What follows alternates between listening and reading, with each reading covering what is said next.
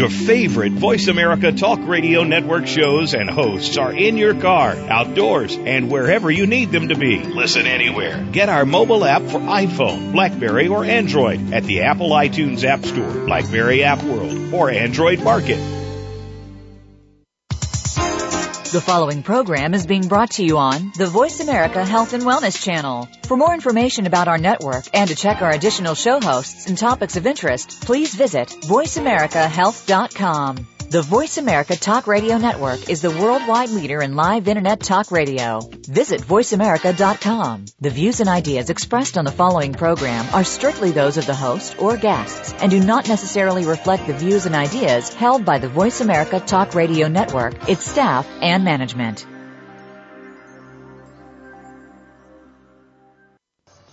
Welcome to Autism One, a conversation of hope with host Teri Aranga. All comments, views, and opinions expressed are solely those of the host, guest, and callers. In the next hour, Teri and her guest illuminate how right now there is more reason than ever for individuals with autism spectrum disorders and their families to have the best hope for the brightest future. Through education and conversation, there is hope. Here's your host, Teri Aranga. Hello, and welcome to the Voice America Health and Wellness Channel and this program, Autism One, a conversation of hope, for Tuesday, August 14th. I'm your host, Teri Aranga, here with my guest, Heyman Hakimi. Heyman Hakimi is a legal advocate with the law offices of Michelle Ortega in Long Beach, California. Today we will be talking about individualized education programs and the rights of special education students. Welcome, Heyman. Thank you for having me, Teri. You're quite welcome. Thank you for being with us. Heyman, in a very general sense, can you please tell us what you do as a legal advocate in the special ed area? Yes. In the special ed area, parents are seeking services and supports from their local school district, which is the local educational agency in each city.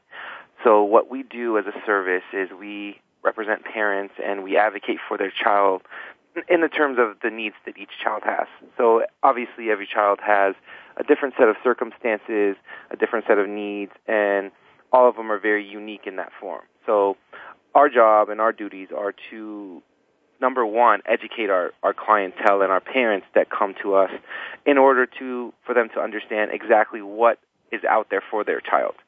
Some children don't respond very well to certain services, others do. A lot of those services are definitely available from the local educational agency in the school district. However, without the questions being asked and the inquiries being made by the parents, those services in most instances will not be brought up initially by the school district. So what we try to do is, number one, we try to educate our parents to understand that they do have rights, they do have the ability to ask questions and provide the district to provide services for their child. And number two, what we try to do is we want to look at each individual child as their own individual member in the educational system. So we try to develop a system for them that they can access the curriculum appropriately and they can make as much progress educationally, socially, and overall as possible. All right. And is it or why is it that the special education arena is a particularly challenging discipline, especially these days? Well, the way that the special education arena is set up is that there's a lot of instructions being given to parents, and in my opinion and in my experience, I think that is actually the wrong way to go about it. I think obviously the parent, and I tell all of our clients this as well, the parent is the most educated individual on their child's needs, and the one person that's able to sit in the forum of multiple individuals and tell them, listen, this is what my child's needs are. If the specific child has behaviors, these are the antecedents of that behavior.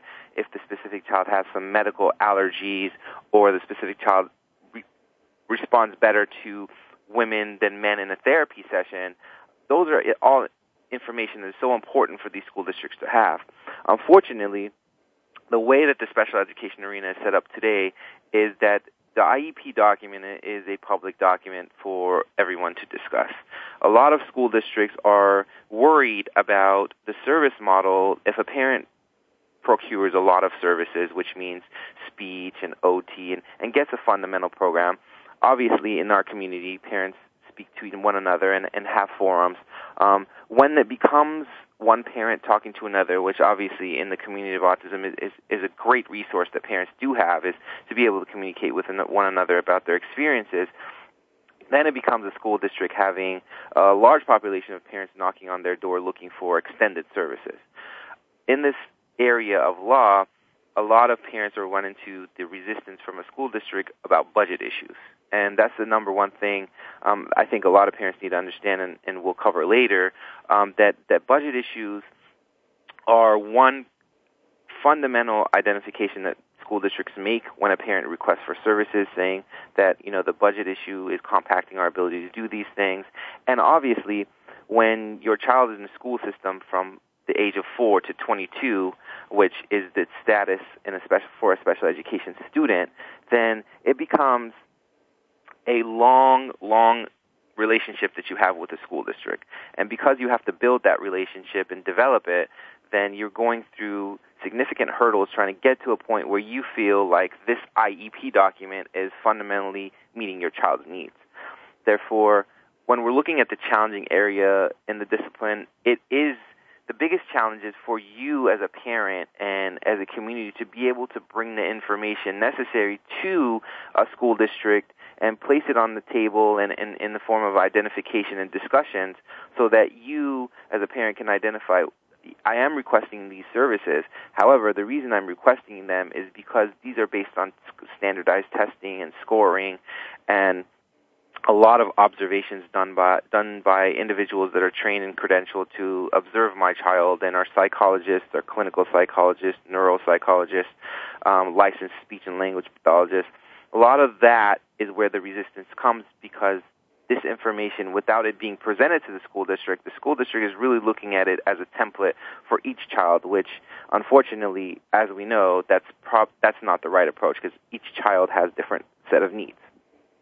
So you mentioned budget, and I would think that legally, according to the laws that are in place, budget cannot be a roadblock to the legitimate needs of an individual student. And is that correct? And is what your firm does, what you do, prevent school districts or local educational agencies, and please differentiate between them, arguing with the parents about the child's legitimate needs until the child is 22 and doesn't, need the same things they needed at 4 years old, but you're arguing with them for 18 years? Well, Teri, see, that's the biggest misconception or myth that's out there, and a lot of parents have not had the ability to get the information necessary. Now, the way this process is set up and special education funding is set up is that this is federal monies. Mm-hmm. So this federal bank of reserve is set there specifically for special education services and supports. Now, I tell our clients all the time when we sit in these IEP meetings, when a school district brings up the fact that we're having budget cuts and we're cutting teachers and we're laying off teachers and we just do not have the budget in order to provide these supports for your child, that is accurate when we're speaking of a general education student. That is accurate when we're speaking of a general education student needing access to textbooks, or when a local badminton team, the high school badminton team or the high school golf team is no longer able to be supported because of the funding. Now, that is absolutely not the truth when it comes to special education and it comes to the IEP document. The funding that comes from the federal government is a bank that does not change at all. That money is there, and it's there as a pot for the school, for your local school district to be able to use those resources to meet your child's needs. Now, when we're looking at the chain of command here, when we're looking at these federal funds are allocated to each respective school district standing alone. So, for example, our office is in Long Beach, and we border a lot of Orange County cities. So Long Beach has its own school district. Long Beach is responsible for every child that has an IEP document or special needs within the city boundaries, and they are identified. Same thing with Orange County. We have Huntington Beach, we have Newport Beach locally. these two districts are separate and stand on their own. Their funding is also standing on itself. So therefore, these districts' job and their responsibility for parents is to seek out individual children that have special needs, identify them, and that's how the form of the IEP document is. They identify them with the form of the IEP document, identify what their needs are, and provide a program for them that's individual and individualized in order to meet their needs. Now, the biggest question that you asked, and I think the most important answer to that, is there are a lot of parents that end up coming into the system at 4 years old because the way that the system is set up is that your regional center is responsible for your child's needs from the ages of when they're born to 3 years old. But that's a California thing, right? That's a California thing. So that is unique to California, and So what would be the case for someone who's listening from Missouri? The important take-home message would be that there's federal funds available, and budget is really an irrelevant word in an IEP meeting. Exactly. Regardless of what state you're in, and obviously I'm not specialized in other states, so I wouldn't want to give advice on that. However, when we're talking about the budget and federal funding, that's inclusive for every single state. It doesn't matter where you are, how small or big your state is, or where you reside. The budget issue and the excuse for these school districts, for lack of a better word, to identify that they don't have the budget is completely inaccurate and has absolutely no place in the discussion of an IEP meeting. So when a parent is at an IEP meeting and they say the B word of best, which is, I hear, a no-no because they're not required to provide best. The school district isn't required to provide best. So the parents have this no-no B word best, and then the school district has this no-no B word of budget. Exactly. The biggest obstacle that parents run into is two things, like you said. Obviously, as a parent, you want the best for your children, and you want them to be educated in the most appropriate support setting, and you want them to be able to thrive.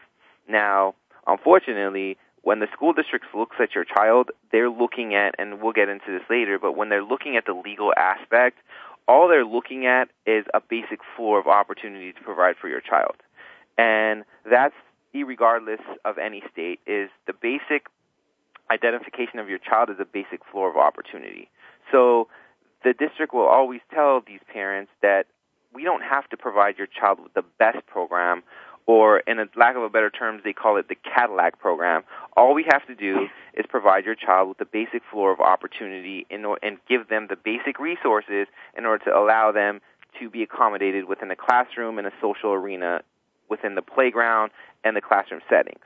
So as a parent, obviously, that's a huge initiation of frustration because parents are looking and saying, listen, I have my child here in the school. My child has special needs that are different than any other child here. Therefore, I need supports, accommodations that are fundamentally sound for him or her in order to make the progress that they need to make. And that's where the biggest area of frustration comes for parents, in my experience, is that they're saying these districts are just looking at my child and throwing him in a classroom and allowing him to fail. And my answer to that is that, as a parent, your sense of frustration is clear and it's actually very accurate. However, as a parent, in order to advocate for your child, that's what's so important, to understand the resources that you have, the steps that you can take, and how the federal budget that's sitting there waiting, you can use as a resource for yourself and your child in order to identify that your child does need these significant needs and does need these supports as well.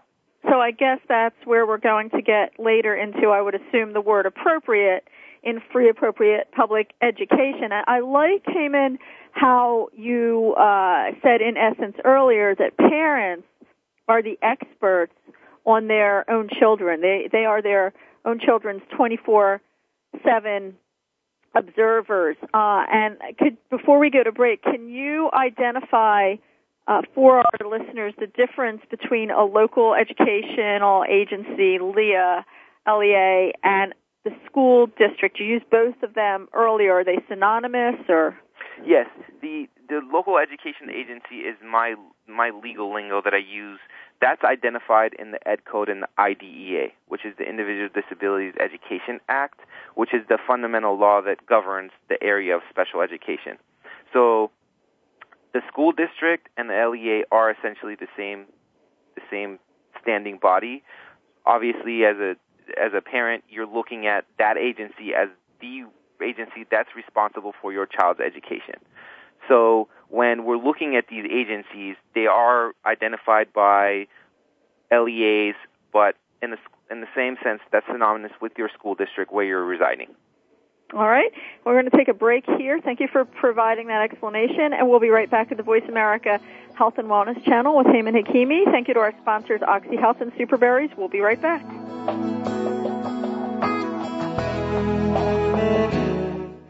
You're listening to Voice America Health and Wellness. Are you looking for a 21st century first aid kit? You don't have to suffer nor take on the increasing expense of healthcare. Tune in to Good Vibrations. Catch the wave to better health. Your host, Lynn Waldrop, will show you how many common and even uncommon aches, pains, and ills can be remedied through sound, color, and light. While it may sound like these are new concepts, believe it or not, these are actually ancient methods that still make sense today. Create a healthy life. Listen Tuesdays at 3 p.m. Eastern, noon Pacific on Voice America Health and Wellness. 9 different energy systems make up the energy body. Energy is all around us and connects us. Energy exerts a major control over our biology and is a big reason why you should be tuning in to Energy Medicine and Optimal Health with your host, Dr. Ann Deatley.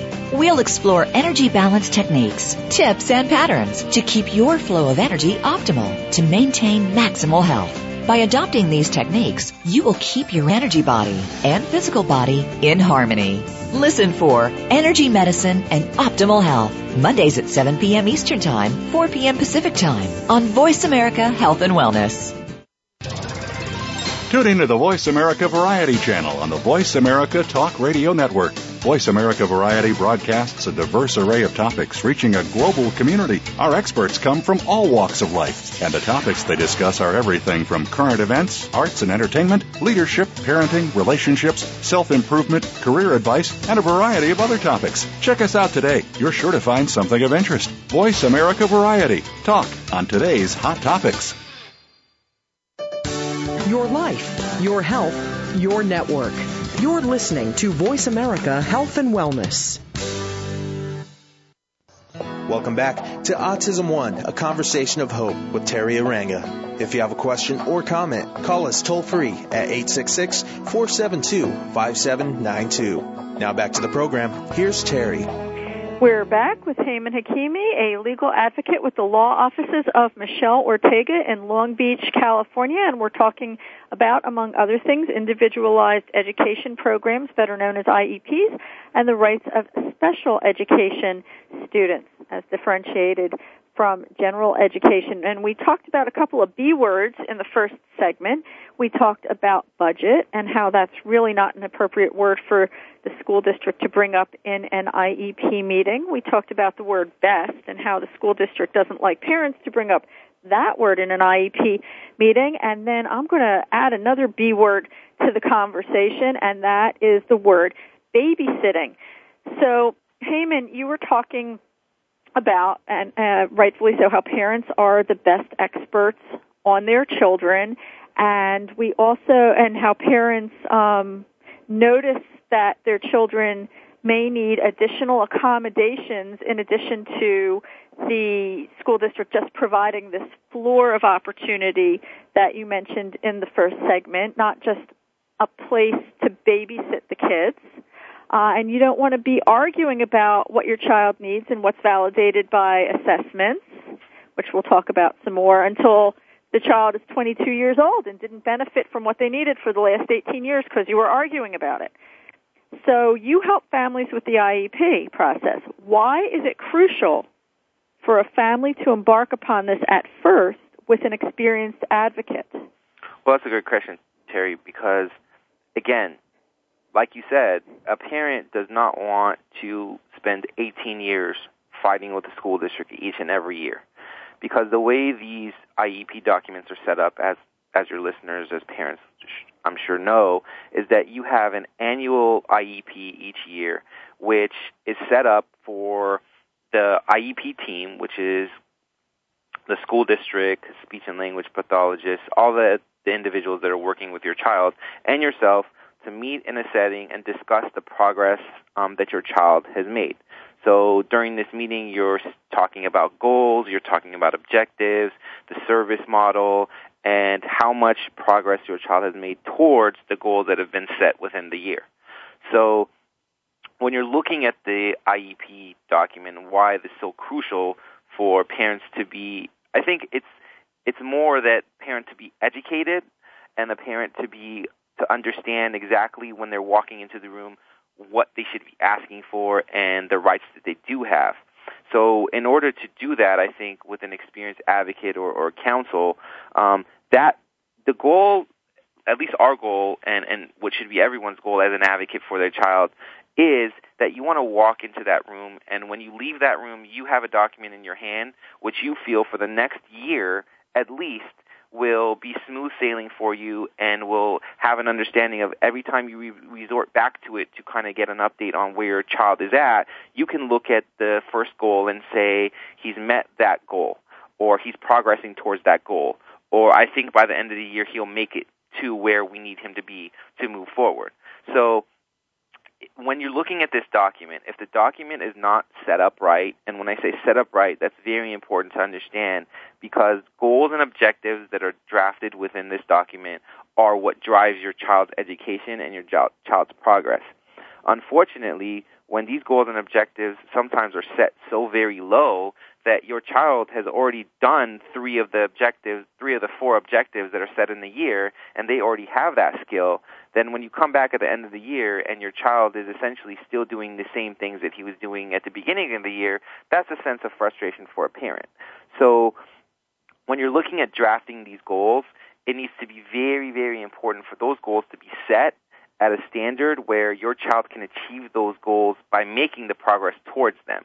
So, for example, if your child is a younger child and is working on their letters, and during your IEP they have 10 letters already down and you're working on the remaining 16 letters, then it should not be an addition of 4 or 5 letters to the 10 that he already knows. Unfortunately, a lot of ways that the IEPs are set up is that the standard is so low for these goals that your child is obviously going to achieve these, and the school district team will look at you and say, well, Mr. and Mrs. Johnson, listen, your child hasn't met the goals that we set. So you need to look at this as going in there with an experienced advocate or counsel to set up this document for you so that it ensures that you don't have to fight every single year for 18 years.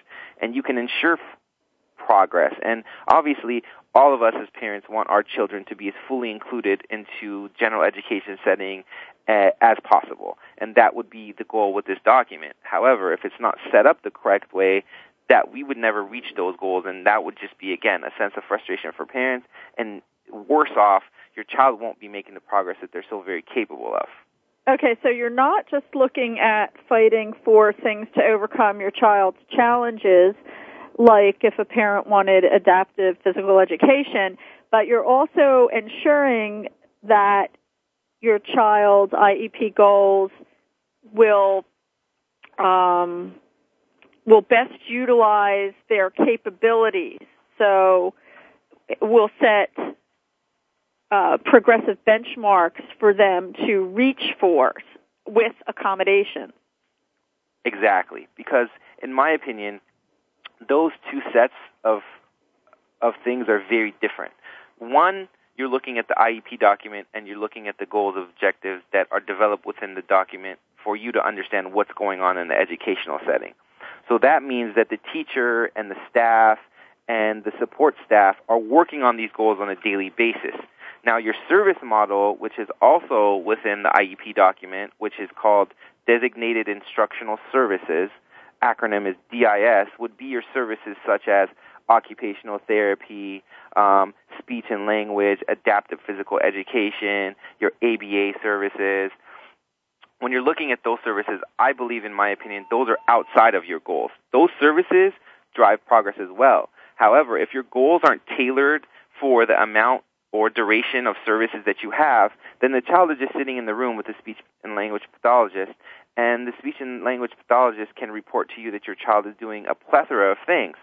However, if it's not formally written and it's not followed based on those goals and objectives that we spoke about, then how can we determine if the progress is actually there or not, regardless of the service model?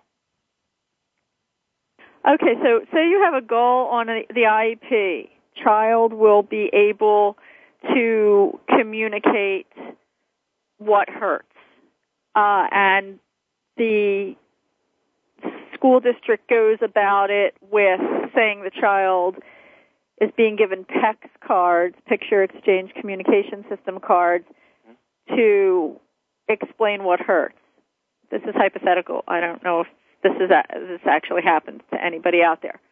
But the child's not getting the hang of PECS. But they might get the hang of communicating what hurts if they were using rapid prompting method. Mm-hmm. Is it the responsibility of the school district to provide a way that child will be able to meet that particular goal, no matter what that way might be? Maybe they can't talk. Maybe speech therapy is not going to do it for them, but maybe rapid prompting method will. Mm-hmm. That's a great question, actually, of course, and that's what your goal is indicative of. Because when the goal is drafted, you used a good example. I've had that happen a lot, where the child does not respond well to the PECS card or to the actual physical manipulative. So, a lot of parents, and now in days and age of technology, have seen that their children react very well and make progress with the use of the iPad.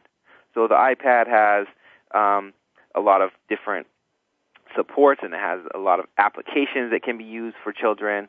So whatever the accommodation is or whatever the tool is necessary for your child to be able to access the language, or whether the communication model, that's what needs to be identified within the goals and needs to be identified within your IEP document.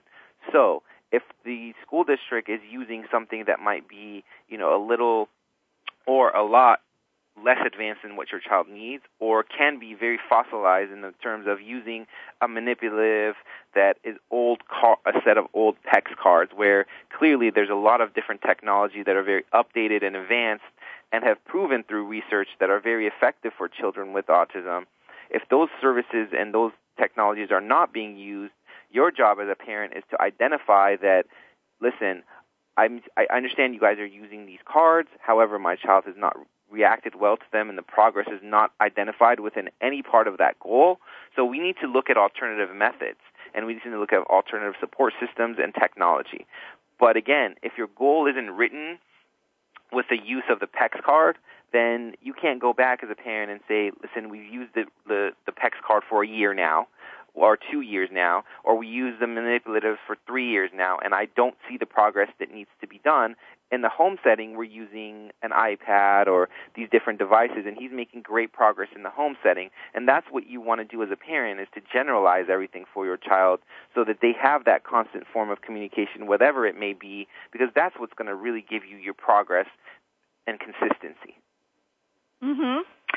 So you go in first with parents initially, and then you equip parents to eventually take over. Yes, with any, regardless of our services, with any advocate or legal counsel that parents use, I want all of them to understand that you as a parent need to be equipped to be able to take over and self-advocate for your child. So whoever is representing you or you're using as your advocate, please ensure that they're providing you with everything that they're writing to the school district, whether it's a form of a missive or a letter, emails. You should always be CC'd on emails that are being sent to your school district, to your special education director.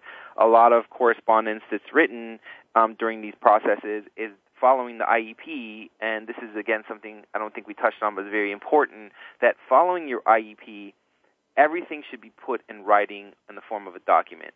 Oral identification and you saying you had a tape recorder within the IEP meeting, while they're great resources to have, those are not going to get you in a position to say you've been requesting services for a while and the district is just not responding to you, and now you're forced to file a formal complaint or whatever it is that you need to do moving forward. So as a parent, please make sure that whoever your representative is sending you the letter before they send it off, so you can review it, so you can understand the language that's being used in it, so you can see why they're taking that angle. So in a year from now, when our services are no longer there or the parent is moving forward to self-advocate, they don't have to keep continuing to come back and ask questions and have someone else do the work for them. They would have a sample there for them, that the language is there where they can take and they can apply it to whatever their concern is with the school district. So that's the most important piece when you do have an advocate or counsel, is that they should be educating you through the process and teaching you how to do this on your own rather than keeping it from you so that you can continue to come back to them year after year after year. Mm-hmm. Very good. All right, and we will be right back here at the Voice America Health and Wellness channel with Heyman Hakimi. Thank you to our sponsors, Oxy Health and Superberries. We'll be right back.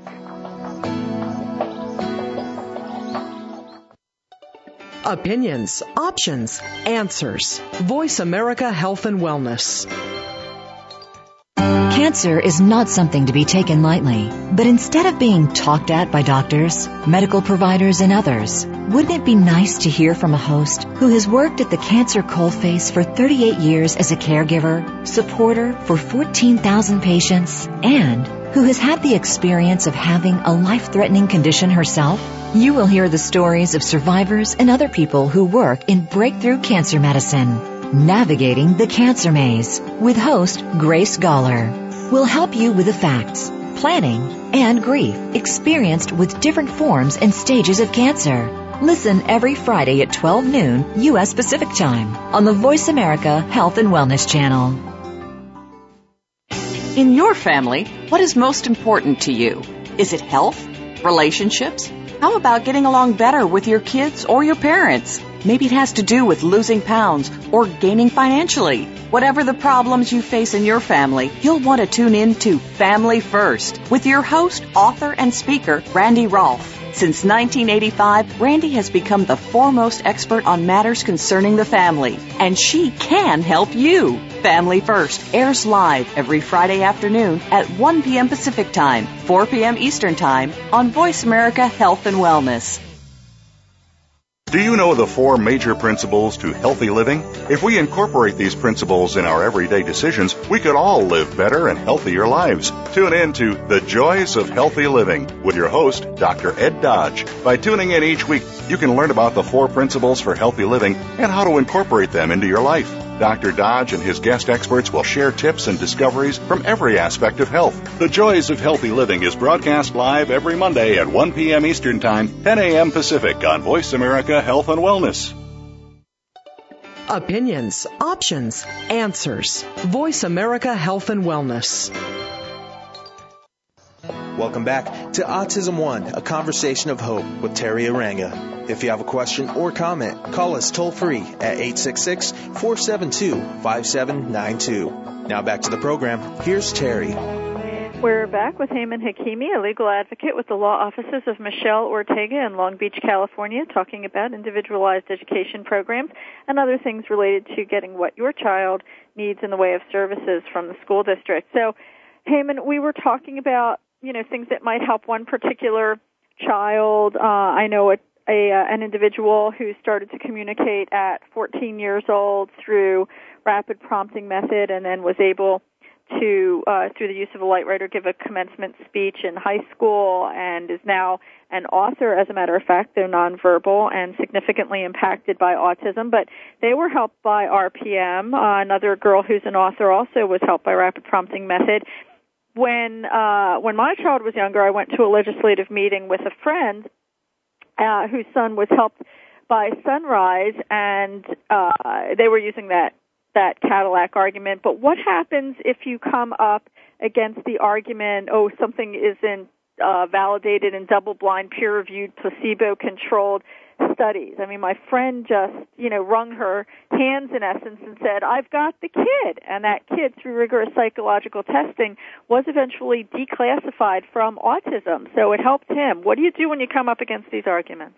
Well, the most important piece, and that's a great point, is that there is a lot of jargon being given to parents, unfortunately, meaning that when you're in the form of an IEP meeting and you're asking for services, unfortunately, they're looking at your child just the same way they're looking at the other 1,000 children that have an IEP within the school district. And that obviously is not the correct way to approach each child, because each child has different needs. Some children are verbal, others are nonverbal. Some children have maladaptive behaviors, others don't. Some children respond well to discrete trial. Some children respond well to ABA methods. It's all based on your child's needs and the services that you believe and are shown to be appropriate and prove that they can provide progress. So a big thing the district likes to use is, like you said, that's not peer-reviewed research, or that's a recommendation that's made that's wonderful, but it's also a recommendation that's made that shouldn't be provided by in an educational setting. Or that's a service you need to look outside of the school district for. Now, to answer your question, the way that a parent needs to get around these questions, especially the peer-reviewed research, is to look at it as evidentially based and say, I understand there might not be as much peer-reviewed research as you'd like. However, we're looking at my child as a single scope and as an individual. And that's why the IEP document is called an individualized education program. So, with my child's needs being individualized and me as a parent identifying that there are these needs and these are the reactive strategies in order to use and interventions in order for them to make the progress. And I also have outside evaluations, which we'll get to, that are also identifying significant and individualized recommendations for my child that are recommending that this service or support or strategy is used. And that's based on an individual identification of my child based on hours of standardized testing and classroom observations and home observations and a summary of what that specific individual identified for my child. Okay, and also earlier you mentioned that the school district is worried about IEPs being public documents, and if one parent gets something for their child, then another parent is going to want it, and they're not looking at the kids as individuals. They're, looking at them all with Lincoln's head. They're looking at them all at, like Lincoln on the penny or something. But there's something called a 504. What's the difference between that federal legislation and IDEA? For example, under 504, if it is medically indicated by a doctor with doctor substantiation that your child has to be on a gluten-free, casein-free diet for lunch at school, the school has to provide that. The school district has to provide it. They have to provide the separate cookware. They have to provide the cross-contaminated surface, etc. What's the difference? What are the differences in those laws? The difference in the 504 plan and the IEP document are twofold. First off, the IEP document is not a special education document or support. The 504 plan is identified for accommodations, supports for children that identified by the school district to have a less identification of needs than a child that would be on an IEP. So children, we have clients that are on 504 plan that may need to be tested outside of the classroom because of the noise level, some auditory processing issues. Or they may need to be given an extra 15 minutes to an hour to test when it comes to multiple choice testing. Preferential seating is another one in a 504 plan. And as you mentioned, medical necessity is also huge within the 504 plan. For example, I just had a client a couple months ago that had Wolff-Hirschman syndrome, and mom was very astute and bringing a lot of research to the IEP with her, and this was supposed to be her initial IEP. A lot of research, a lot of reading material for the school district, over about 400 or 500 pages on what actually the basis of Wolff-Hirschman is, what they need to look out for, and the things that they completely need to avoid in order to prevent her seizures and a lot of the congenital issues that she had going on.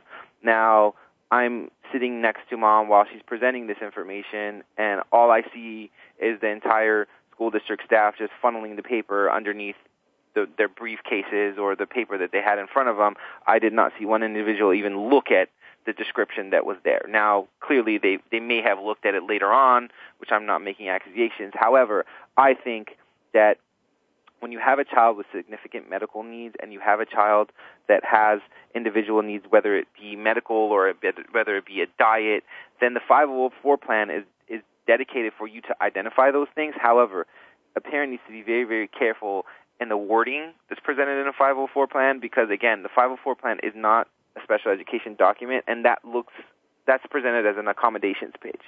So a lot of times that's overlooked. Case in point, this example that I'm giving you is that about 2 weeks later, after we had this prolonged 2.5-hour meeting that was significantly based on you cannot put this child in the sun that's past 80 degrees, you cannot feed this child specific foods, you cannot have this child in an enclosed setting, and this child needs to be doing physical exercises in an air-conditioned room. 4.5 seizures later, we're looking at the school district saying, sorry, no one really read the document. So when you're looking at these issues, these are huge for parents. And I think personally and based on my experience, the medical piece of these children's needs is significantly disregarded or not. The attention is just not there. These districts are looking at, well, what about speech or OT or what does the classroom setting look like? While there's significant medical needs that also need to be addressed, and those are even more important because the child needs these things medically and in order to be able to be successful and actually be there in school rather than being in the hospital and missing classes and not being able to attend in these social settings in the playground. So the reason the IEP document, I would advise parents to use that more than a 504 plan when they have children that have these medical needs is because the individual education program is a document that has to be legally followed by the school district whenever there's accommodation or support in there. The 504 plan obviously has to be followed as well. However, I have noticed in my experience that the 504 plan is not taken very seriously in these settings when it comes to these significant medical needs or diet needs, whereas at least the IEP will give you the legal document that they have to follow. Now, regardless, again, we're going back to our conversation about how a parent needs to make sure that they're detailed in this document and they identify all the significant needs of the child and what the repercussions would be of these medical needs not being met as well. Okay, so you can put the gluten-free, casein-free diet, the peanut-free environment, and the nurse availability due to the seizures issue, you can put all of those in an IEP? Yes, all those should be in an IEP. And I tell all of my parents, if you have a child that's medically fragile and you or the school district has assigned them a nurse, you need to write in there, what happens if the nurse catches a cold and is out for a week? What happens if the nurse gets into a car accident and can't make it to on that specific day? Who's going to be your backup? Who is going to be the individual that understands your child's medical needs? The IEP document needs to be very, very finite and detailed, and the parent should not walk out of an IEP without being fully comfortable with the fact that all of their children's needs are being met, not just the speech and the OT, because unfortunately the school district will focus on those things. And in the terms of these discussions, the medical needs a lot of times get put in the background, and you're not looking at the supports that need to be necessary there. So, for example, when you have an IEP, there should be a box that you can check that says your child has medical needs. Under that, if there isn't a place for you to write it, I would place it in a notes page or follow it up with a formal writing identifying what your child's medical needs are, the interventions that need to be in place, and the repercussions if those aren't there, whether it be food, gluten-free, peanut-free, whether it be, again, like this instance when the child has seizures and they need to be kept away from certain areas. Those accommodations needs to be written in your IEP. As a parent, please don't look at the IEP as it being a box-heavy document. When I say box-heavy, meaning your IEP document, wherever you are, whether you're in California or another state, the IEP document, usually the way they're based is that there's boxes for the school district to check. So the child has speech and language needs, check. The child has occupational therapy needs, check. The child has sensory needs, check. The child has medical needs, check. But under that check, there's followed by another check. So the unfortunate part about that, and why I say it's box heavy, is because obviously a check mark is wonderful, but it doesn't identify the child's unique needs in that specific area. So if the child has medical needs, it could be anything from something very basic to something significant, like this individual that we're speaking of in my example. So please handwrite whatever you need to do wherever you feel like will get the attention of whoever's reading this document. Handwrite what your children's medical needs are. Handwrite what they cannot eat. Handwrite where they should not be. Handwrite that they have seizures and the duration and the frequency of them occurring. Please handwrite these things. Put them in a formal writing after the IEP is over. Send them to the school principal. Send them to your special ed director. Send them to the teacher so that everyone has a copy of all of this documentation. And one more thing before we go to break, Heyman. There, across the country, in public schools, there are horror stories about children who have been disciplined and restrained in inhumane ways, even to the point of death. Can you put in an IEP that you do not want your child restrained, et cetera? Well, first off, there should be no school district in the country that's restraining children at this point. That's ridiculous, and based on the IDEA, should not be occurring. And based on the intervention models in the form of ABA and autism-based research, as the district would like to say, peer-reviewed research, restraints should not be implemented whatsoever. However, again, that's something that if a parent is suspicious of that occurring or is concerned about occurring, yes, identify that, document that, place it in writing. Again, I had another issue just recently where the child had autism, had behaviors related to it, was very aggressive, would throw his shoes, would kick. Obviously, the school district decided he was in a general education class, and they would put him in the quote-unquote quiet room all day long. Now, when the parent's evaluator went to observe this placement, she came back to me and she said, "This is like a dungeon. I've never seen anything like this in my life. It's a janitorial closet. It's dark. There's nothing in there. They lock the kid in there. They close the door. There's one window." So mom, at this point, didn't even know this was occurring and came to me and said, "So how often do you think they're doing this?" And I said, "Well, look at the frequency and duration of his behaviors. It seems like this is their intervention model, and there's nothing else going on." So until this evaluator actually observed this with her own eyes, mom and dad weren't even aware that this was occurring to their child on a daily basis.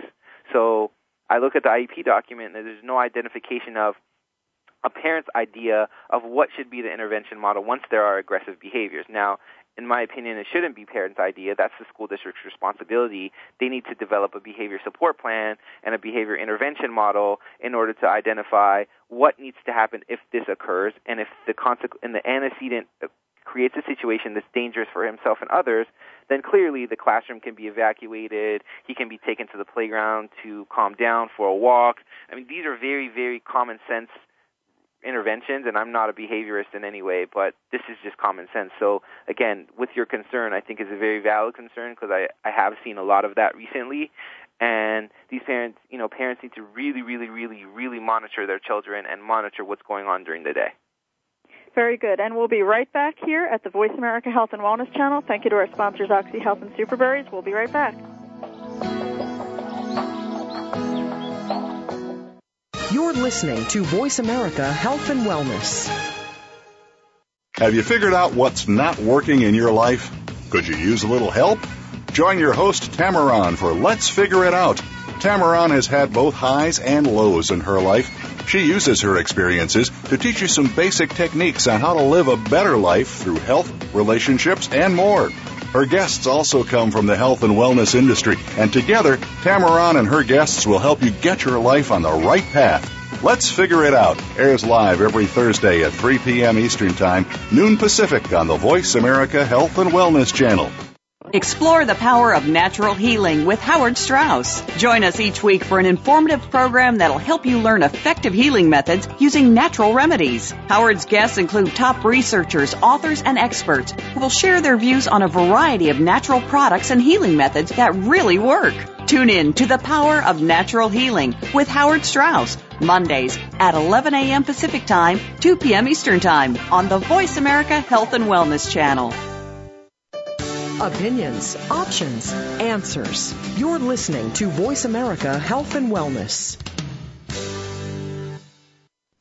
Welcome back to Autism One, a conversation of hope with Teri Aranga. If you have a question or comment, call us toll-free at 866-472-5792. Now back to the program. Here's Teri. And we're back with Heyman Hakimi, a legal advocate with the law offices of Michelle Ortega in Long Beach, California. And Heyman, how do people contact you if they have additional questions? Well, we do offer a free consultation for an hour. I always tell every parent that I meet to bring your IEP document in here, bring all of your assessments. Let me take a look at it. I try to give them as many tips as possible, but our contact information I can give out is area code 562-496-3292. Once again, 562-496-3292. And for your listeners as well, I'll give I like to give our clients or potential clients that want to just learn about the process and get some information free of charge. My direct cell phone number is 714-580-3214. Once again, 714-580-3214. So I encourage all parents to call me if you have any questions at any time. I'm always there. Regardless if you're a client or not, I try to do whatever I can to help our parents in our community because I know that information is key here. So please don't hesitate to call me at any time with any questions you have. If you're walking out of your IEP or you're walking into it and you just have a quick question or you need a tip, please feel free to call me.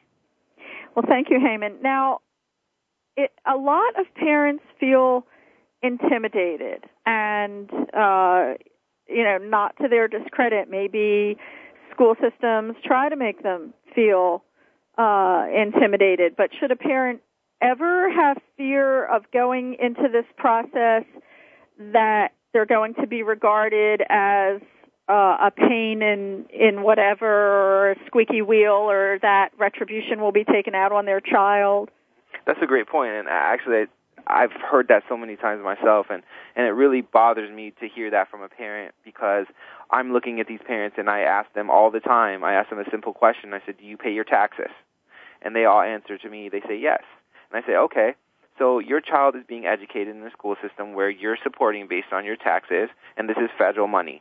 If your child has specific needs, based on the IDEA and the way that the laws are written in any state, that the school district is supposed to accommodate your child's needs in an individualized manner within the individualized education program. So you as a parent, you are your child's voice. You are your child's advocate. You are your child's the person that's going to be able to develop your child into a standing member of society and someone to be successful.